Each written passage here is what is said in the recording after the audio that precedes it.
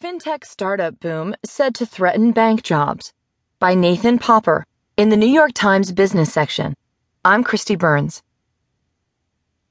Up to 30% of the current employees in the banking industry may lose their jobs to new technologies in the next 10 years, according to new projections from Citigroup.